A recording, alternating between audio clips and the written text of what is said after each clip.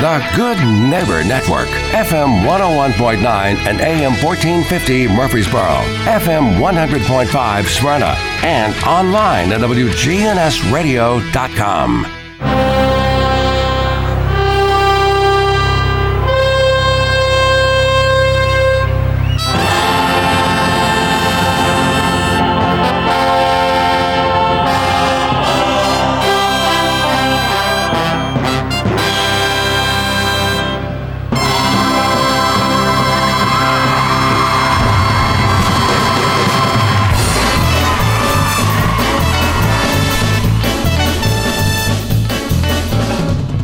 What is up? We're the one show giving you the truth about personal finance. This is Financial Coaching Radio, and I'm your host, Jason Qualls, certified financial planner, one of the only independent commission-free financial advisors in Rutherford County. For all about me, Jason Qualls, CFP.com, JasonQualls, I'm going to jump in with questions, comments. You can click email the show at financialcoachingradio.com.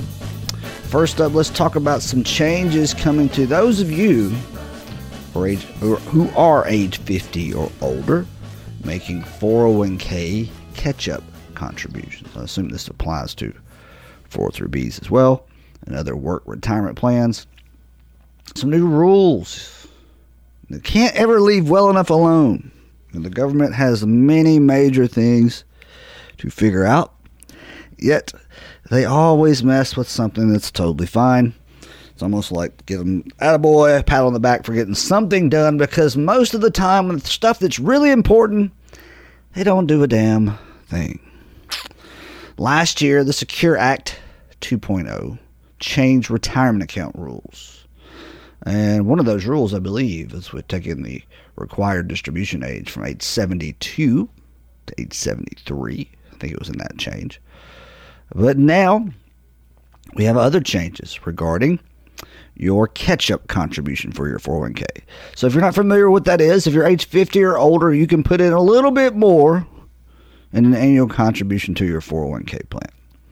Now, these changes weren't going to be effective until 2024.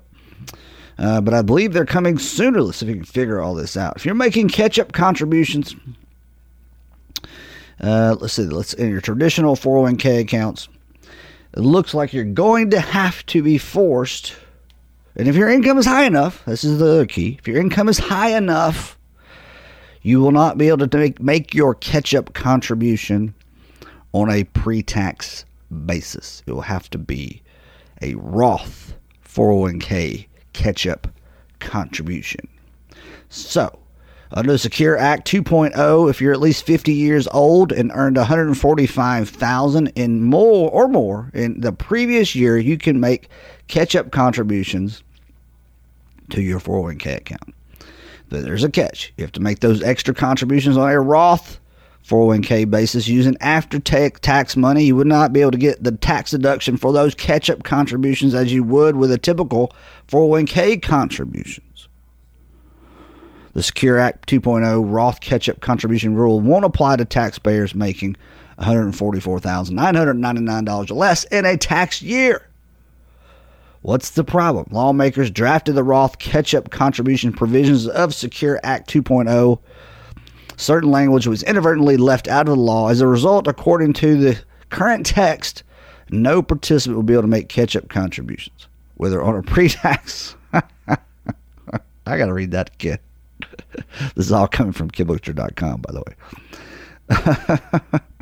That makes me laugh. Lawmakers drafted the Roth catch-up contribution provisions of Secure Act 2.0, or when they did. Certain language was inadvertently left out of the law. As a result, according to the current text of Secure Act 2.0, no participant would be able to make catch-up contributions, whether on a pre-tax or a Roth 401k basis. So now they're passing laws and they're leaving out crucial language. Only in America, right? Congress is aware of this and other drafting errors. How many are there?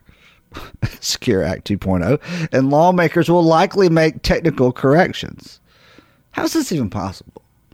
It's like, oh, we screwed up, didn't proofread the dang bill, but we'll go back in and alter it. I'm sure there's a process for it, but how often does this happen, right? The only time I read congressional stuff is typically when it comes to tax law and retirement stuff, financial planning stuff, typically. Especially reading articles about it. If there's just general broad-based legislation that I'm interested in, I'll find out if it's going to pass, not pass, that kind of thing. But does this happen often? Is this a normal thing that they create a law or draft a law that goes through committee? I think is the process, right? Comes out of committee, that goes to the House, goes to the Senate, all this stuff, and they screwed up. Nobody proofread it through any of those things and goes, hey, wait a minute. We left a crucial part of language out here. You just have to laugh. Congress is aware of this and other drafting errors in Secure Act 2.0, and the lawmakers will likely make technical corrections. However, the mistake complicated challenges with implementing the catch-up contribution change that, until recently, was supposed to be effective next year.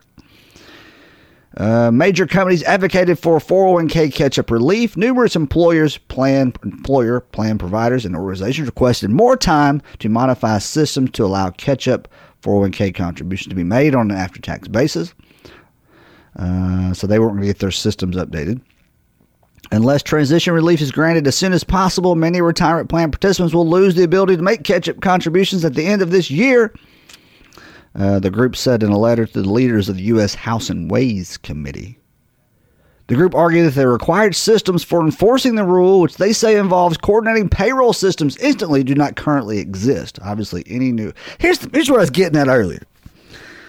What the hell was wrong with the way the catch-up contributions were going about it before? What the hell was wrong with the required minimum distribution age? And I know if you were age 70 and a half and you couldn't delay, you were still 72 or 73, you're kind of ticked off.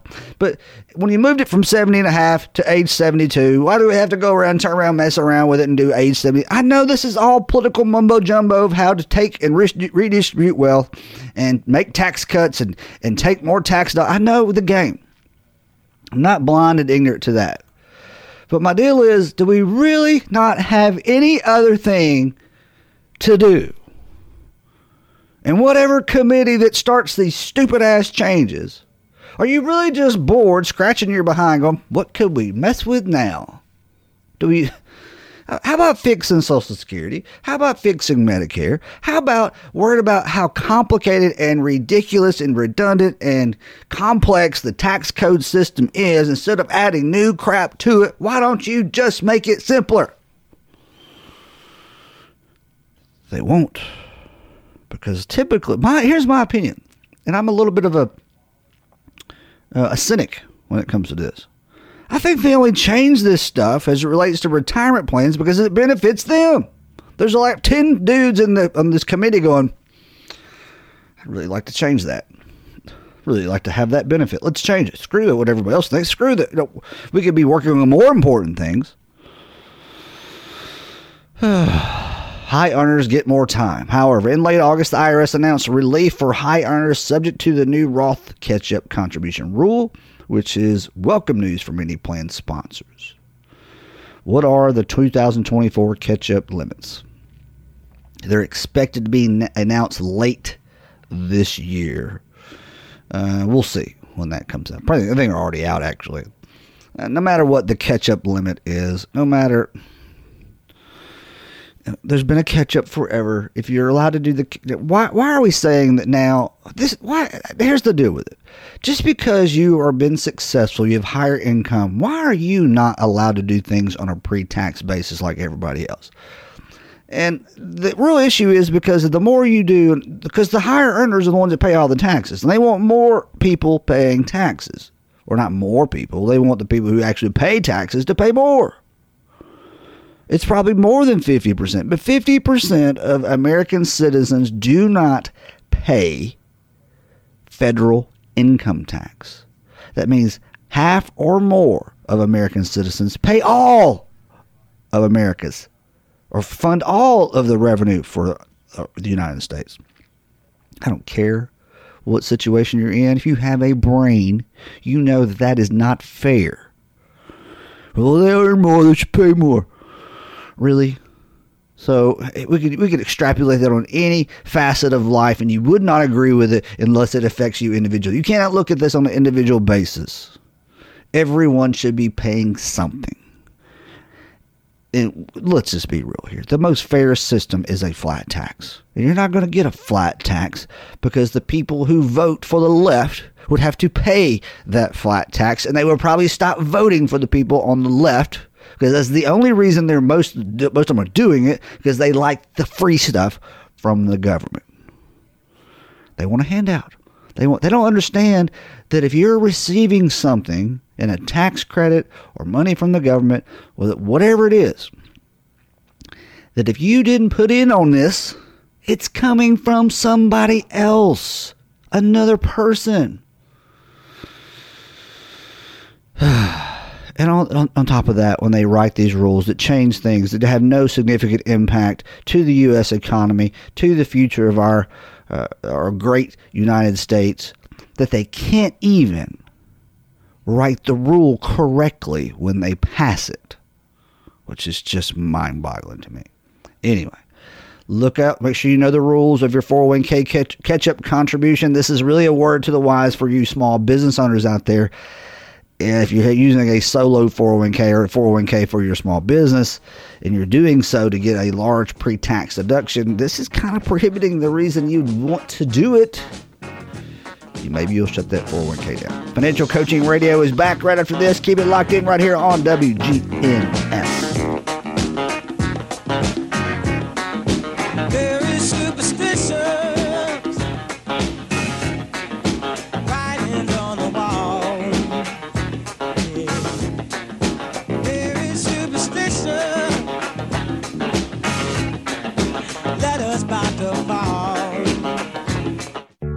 Hey, Financial Coaching Radio listeners, if you don't understand exactly how your financial advisor is compensated, you could be in big trouble. My name is Jason Qualls, a commission-free certified financial planner. To learn more about why my process is so unique, go to jasonquallscfp.com or call 878-2134 today. Okay, folks, I've said it before, but I'm going to say it again. If you were my client or a loved one, I would never let you get your wills done online. This is truly a case of where you only get what you pay for, and those you leave behind will be the ones to pay the price. Go see estate planning attorney John Baker today by calling 896-5621 or go to bakercounsel.com. Again, that's 896-5621 or bakercounsel.com. Get the expert estate planning advice you need today. Did you know that the U.S. tax code has over 70,000 pages? This is precisely why you must have a tax expert on your team. The folks at TH&W CPAs have been providing their expertise to individuals and businesses in Middle Tennessee for over 50 years. And now they have an office right here in Murfreesboro. Call Kevin Sizemore today with TH&W CPAs at 848-1072. That's 848-1072 or online at thwcpa.com.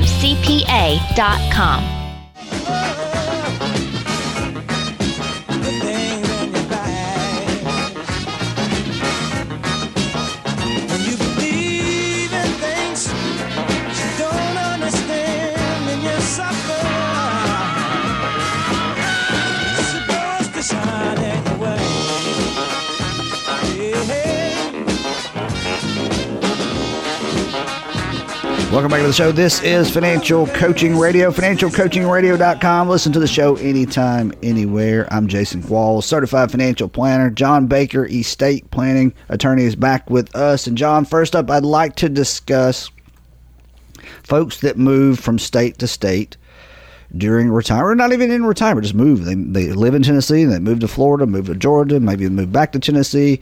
They have their estate planning documents done in, let's say, Tennessee, but then they move to Alabama, they move to Georgia, they move to Texas, they move wherever. Do you have to update those estate planning documents if you change states? Well, my opinion is that in most cases you need to have it reviewed by an attorney in the state where you've moved to, and that will probably result in some updating of at least some of your documents, because if nothing else, you'll want those documents to apply the law where you live. Is there the states that surround us, and is there some major conflicts that we have with these states that surround us that would say this is a definite need for an update? I'm trying to imagine what that would be. Well, I wouldn't describe it as major, but every state has their own nuances. You have your nuances in your probate law, your nuances in real estate and property law, different characterizations of property and how the state processes property. You'll have different probate procedures. So there's just there's enough there that you're going to need that reviewed. And then as it relates to powers of attorney and healthcare powers of attorney and directives, kind of the same thing. While generally the documents should be good from one state to the other, there's going to be nuances where you're really going to need to update those things and make them compatible with where you're living. And if you don't, on the will side, does that mean you'll have to go through probate or?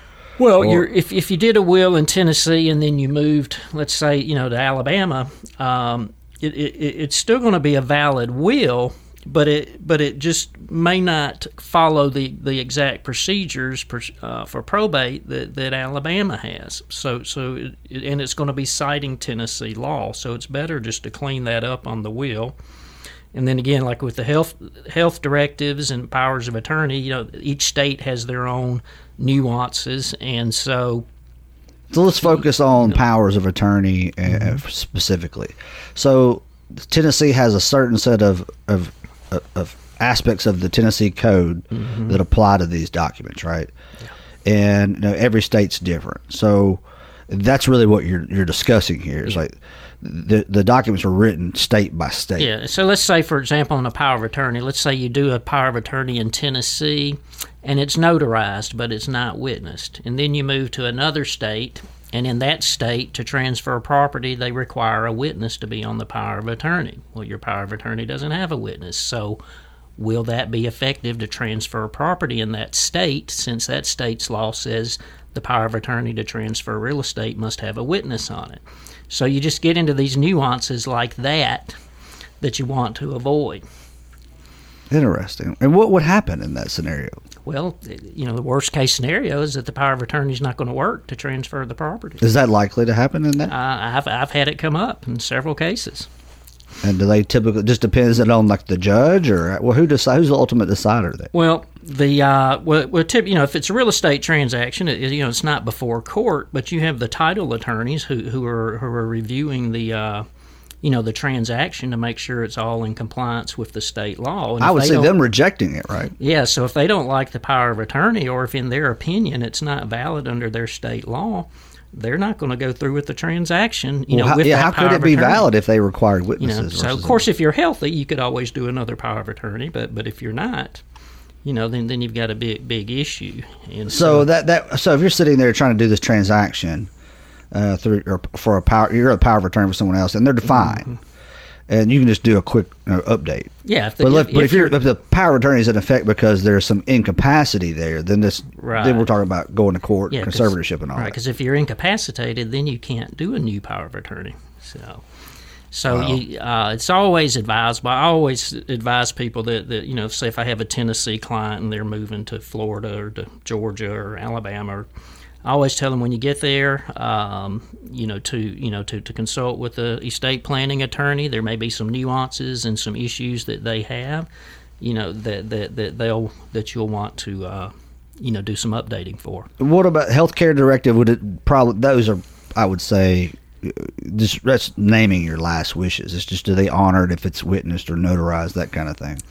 Yeah. So the health direct, every state has their own unique healthcare rules regarding appointment of agents and standby agents, and they may have their own customary or statutory living wills and healthcare directives.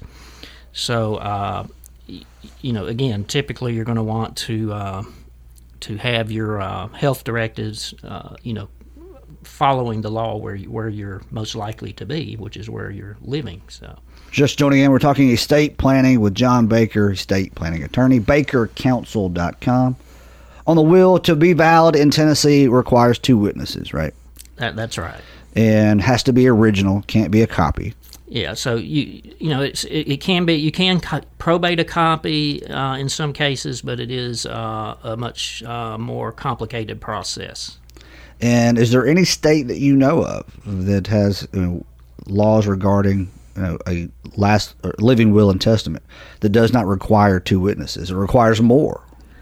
Or is the 2 just kind of a standard thing? I think 2 is very common. I don't know, specifically if a state may just require 1 or require 3. But I've seen some Georgia wills come through, and I'm not sure exactly what Georgia law is, but I've seen some that would validate it with a witness that's 14 years old or older, which I found interesting because I believe the way I understand Tennessee, we have to have an adult witness, which would be 18. So, what about on the trust side? So you create a trust. Is that a state-specific document, or is that more? Yeah, so that's going to be state law as well, and it'll depend on your state. In Tennessee, is pretty liberal on creation of a trust. Certainly, if you're doing one, that's well prepared, it's going to be you're going to sign it. It's probably going to be notarized. It may be witnessed. There's no requirement legally that it be witnessed, but that's certainly a good practice where that can be done. And in Tennessee, we'll even in some cases recognize an oral will. An oral trust. I've never heard of that. So somebody's recorded. So if the communications between the parties and the circumstances indicate that orally they had agreed to a trust, a court can approve that. Now, again, obviously it's going to be more difficult to prove an oral trust than if you have a nice written trust. But sometimes, So why are they possible. So, lax is not the right word. Why are they so liberal on what affects or puts in place a trust and not so much on a will? Yeah, so I think it comes from that trust law kind of derives from contract law. And whereas wills are from decedents and estates, and so there's just different requirements. The statutes for wills, are very specific about, what type of witnessing and the signatures that are required. Whereas contracting law, it's more liberal. There's not just one set way to have an agreed contract, and a trust is falls under more of a contract category. I want to pick up this discussion after the break because I have more questions about how simple can a self-created trust be and it still be a trust. This is Financial Coaching Radio. I'm Jason Qualls, certified financial planner, in the house with John Baker, estate planning attorney. Keep it locked in right here on WGN.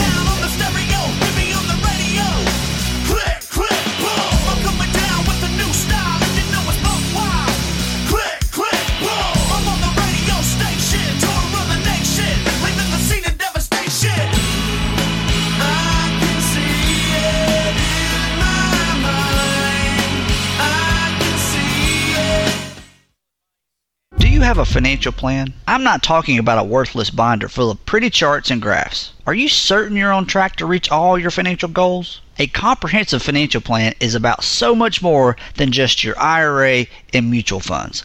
It involves risk management, tax planning, professional investment management, retirement, and estate planning. Make sure your entire financial life is in order by calling me, Jason Qualls, a commission-free certified financial planner, at 878-2134. Or go to my website, jasonquallscfp.com. Buying a house is stressful, and so is shopping for a mortgage. Take my advice and get a second opinion on the mortgage for your new home or your refinance. Not all banks and mortgage companies are created equal. Trust me on this. Call my friend Marshall Sparkman with Franklin Synergy Bank at 615-439-0885. Great team, great process, and the best rates. Marshall Sparkman with Franklin Synergy Bank at 615-439-0885.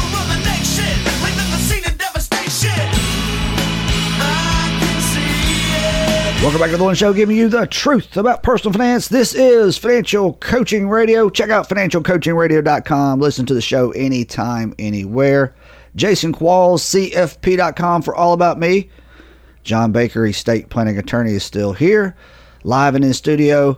BakerCounsel.com. John, we're picking up where we left off in the last segment, talking about if we move states. We live in Tennessee, we move somewhere else. We had all our estate planning documents, our wills, powers of attorney, healthcare directives drafted in Tennessee, and we move. What is the importance of updating those? And we moved that discussion into the trust. And you mentioned something about, a trust can be more easily created in some ways than a will, or be valid, easily to make it determine if it's valid or not. Could I just scrap up one piece of paper, handwritten, say, I put all these assets in trust, and that be called a revocable living trust? Well, you basically, you could, obviously that's not going to be what an advisable way to make your estate plan. Just like writing your own will is probably not an advisable way in most cases to make your estate plan. I'm in a time crunch here. But the asteroid is on its way. Yeah, you feel chest pain. You feel like you're about to die, and you've got your Fred Sanford. You're about to go meet Elizabeth. Yes, that's right. And you've got some instructions you've got to get down. Then sure, if it conveys your intent to create a trust, which basically is going to be that you're saying, let's say that you were doing that, and you say, I grant to John Smith the power to handle all of my estate for the benefit of my minor child. That could be a trust, because you've indicated that someone is going to hold this property for the benefit of your minor child. And while, in lieu of just saying, I pass my assets down to my minor children. That's right. So you've indicated an intent that you want to create a trust, and so that could very well be sufficient to create it. Now, of course, you didn't put you didn't put any terms in how to manage and various conditions and whatnot, and that's where the or the backup law, in case that person is not available. The law is going to fill in the gaps there. So and the judge. Now, is it law or is it the judge's discretion? Well, there are statutes, and the law, and the judge will follow those statutes in whatever interpretations that he or she makes. So it says if the trust doesn't contain this is kind of the process we follow. And the overriding issue usually is, what did the maker of the trust intend? What was his or her intent? And that's very subjective, right? Right, and he may have to take proof, if he can. But like I said, in some situations, the statute's going to instruct what to do. What are the powers of the trustee? What can they invest in? What are the standards and fiduciary duties? And there is a lot that the statutes will fill in the gaps, and beyond that, the court is looking to determine the intent. Now, it wouldn't be advisable to do a trust or any estate planning documents last minute without the advice. Like you said, you're about to kick over, and you don't have time to schedule an appointment with an attorney. So, but it made me think of, does the knowledge of an attorney matter when drafting these documents? Maybe one attorney is more knowledgeable on trust creation than another, and they unknowingly leave gaps in the trust, or another more experienced one wouldn't, and then you end up in the same spot with the court, and they're having to make a determination.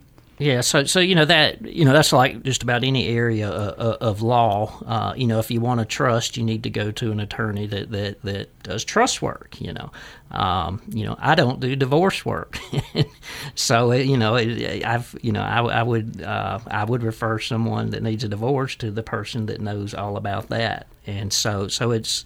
It's and there are a lot of attorneys that do trust work, and there's a lot that don't.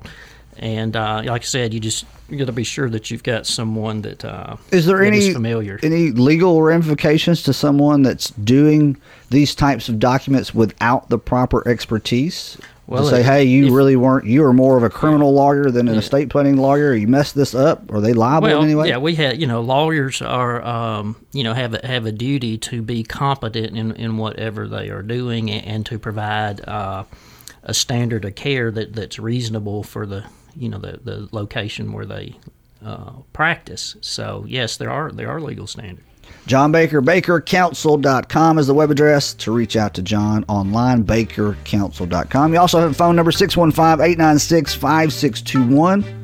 Office located right here in Rutherford County, Murfreesboro, Tennessee. Thanks, Jason. Always great to be here. All right, John, thanks for your time. We'll be back right after this. Keep it locked in right here on Financial Coaching Radio and WGNS.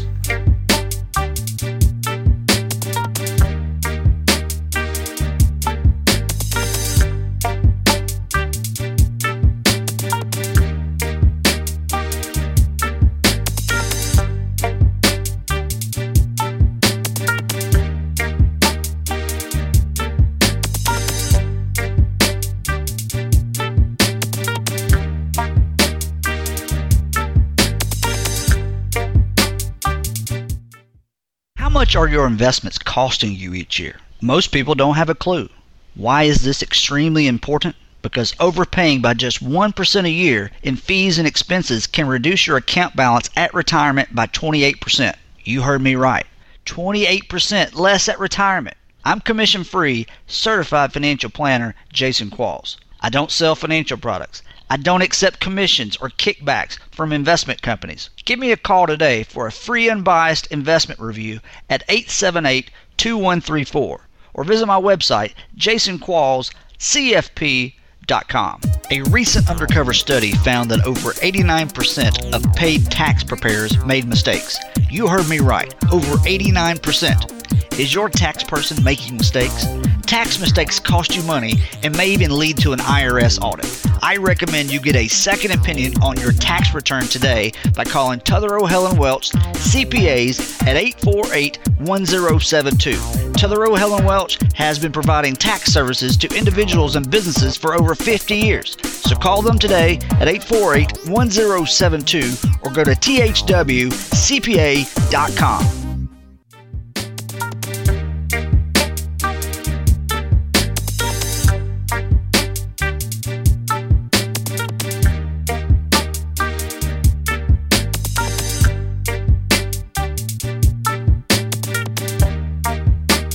I am back. This is Jason Qualls, Certified Financial Planner. This is the show where we try to break down financial planning, the major aspects of real financial planning, between taxes, estate planning, insurance planning, of course, investing, retirement, all that stuff. We try to hit it all every show if we can, or at least every other show. Thank you for being a listener of the show. Been with you since 2011. Also online, anytime, anywhere, financialcoachingradio.com. You can learn more about what I do. What makes my financial planning practice unique simply is this, and you can learn it all at jasonquallscfp.com, is that most advisors are salespeople. Most advisors have a conflict of interest with you. Whether or not that sways their advice to do something not in your best interest, it all is subjective. It's all case by case. But it's just the likelihood of it gets ratcheted up a little bit when an advisor has a huge conflict of interest with you. You don't want that. So learn more about the differences of what you do want at jasonquallscfp.com. I'm out of here for today. I appreciate you listening. Keep it locked in. Of course, there's always more local talk right here on WGNS every day. And we appreciate you keeping it locked in right here. I'll see you next time, same channel, every weekday, 4 o'clock right here on WGNS. Until then, have a great afternoon.